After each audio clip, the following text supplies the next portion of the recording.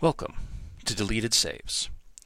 On this episode, Final Fantasy VII on the PlayStation 1. Once or twice a generation of games, there comes a title so groundbreaking, so rich, so much more than the sum of its parts, that it breaks the barriers that surround it and becomes more than a game.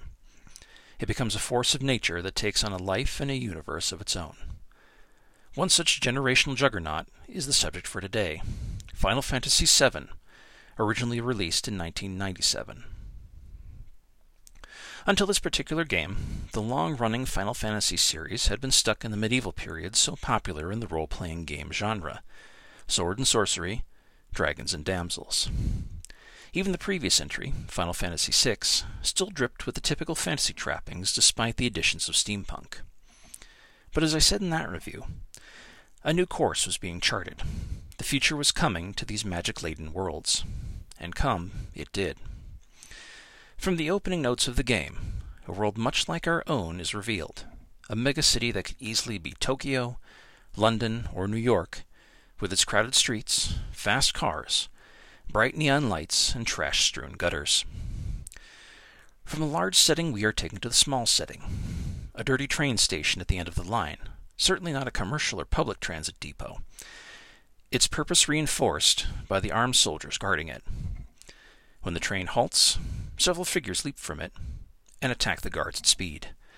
These would be Avalanche, eco-terrorists seeking to take down the one government militarized corporation named Shinra, who is draining, so they believe, the life essence of the planet. They have a new man with them tonight, a young man who cares only for money, an ex-soldier in capital letters, something that should be impossible, and his name's Cloud Strife. The team, led by their brash and charismatic leader named Barret, fight to the heart of their target, an electricity-generating reactor powered by magic, and destroy it. A blow is finally struck against the megacorporation. But they are being watched. The Shinra leadership could have squashed them easily, but they allowed the destruction. It serves their purposes. And life gets very, very difficult indeed for the members of Avalanche. Yet something happens that even the Shinra Corporation did not plan for. One of their old monsters they created comes back to haunt them. A soldier in capital letters named Sephiroth, the greatest of his group, learns that he may be in fact the inheritor of the planet and seeks to use his vast, nigh on godlike powers to destroy Shinra and all life on the planet so that he and his mother figure can be left alone. Cloud, somehow, is part of that equation. The events that unfold from there are many.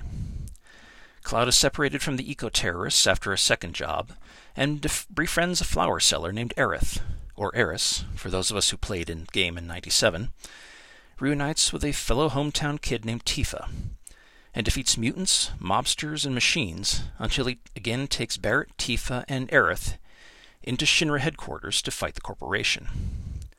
They are ultimately rebuffed, but not before releasing a hostage of the corporation, a lion-dog hybrid nicknamed Red 13, and finding out that Aerith is far more than she appears to be.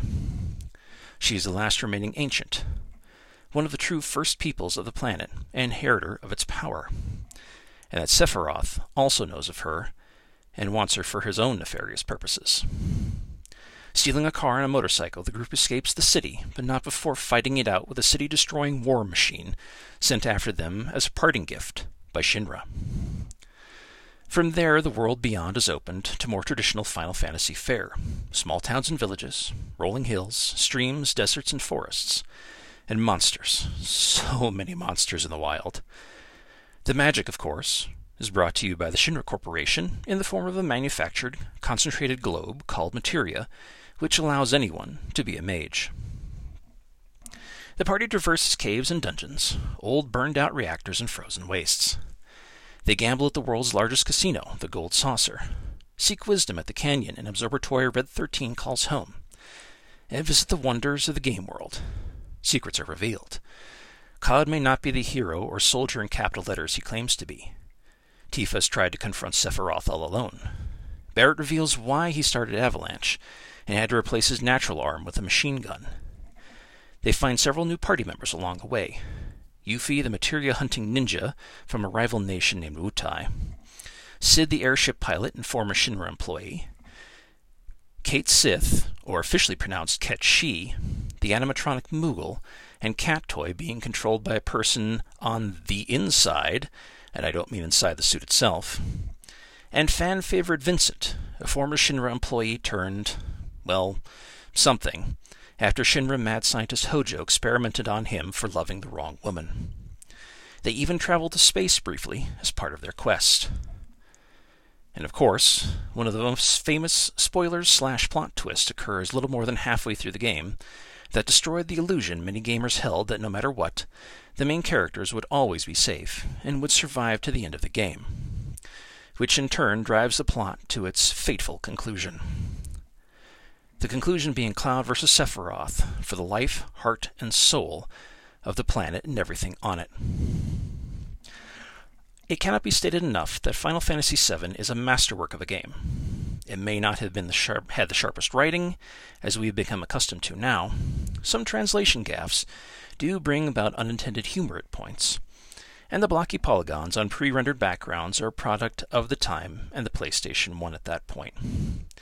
But there is simply no denying this is a game far greater than the sum of its parts, and the positives far and away outweigh the negatives, or limitations due to the console hardware.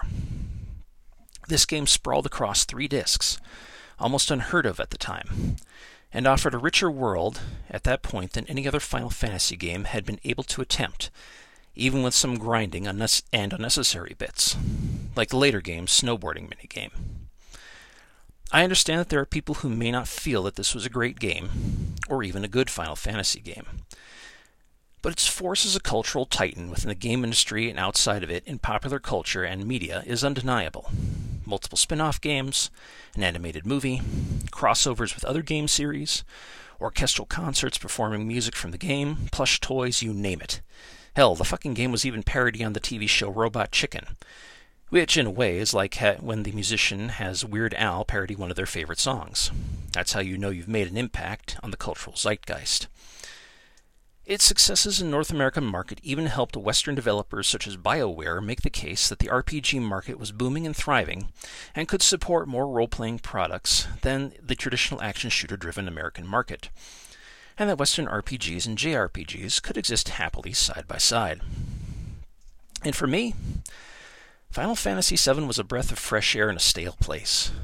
Another game that helped fuel my bubbling ideas that fantasy didn't need to be just swords and sorcery, that it could be other themes like environmentalism and shepherding the environment, or going beyond the stars to save the galaxy, much like a certain movies have portrayed.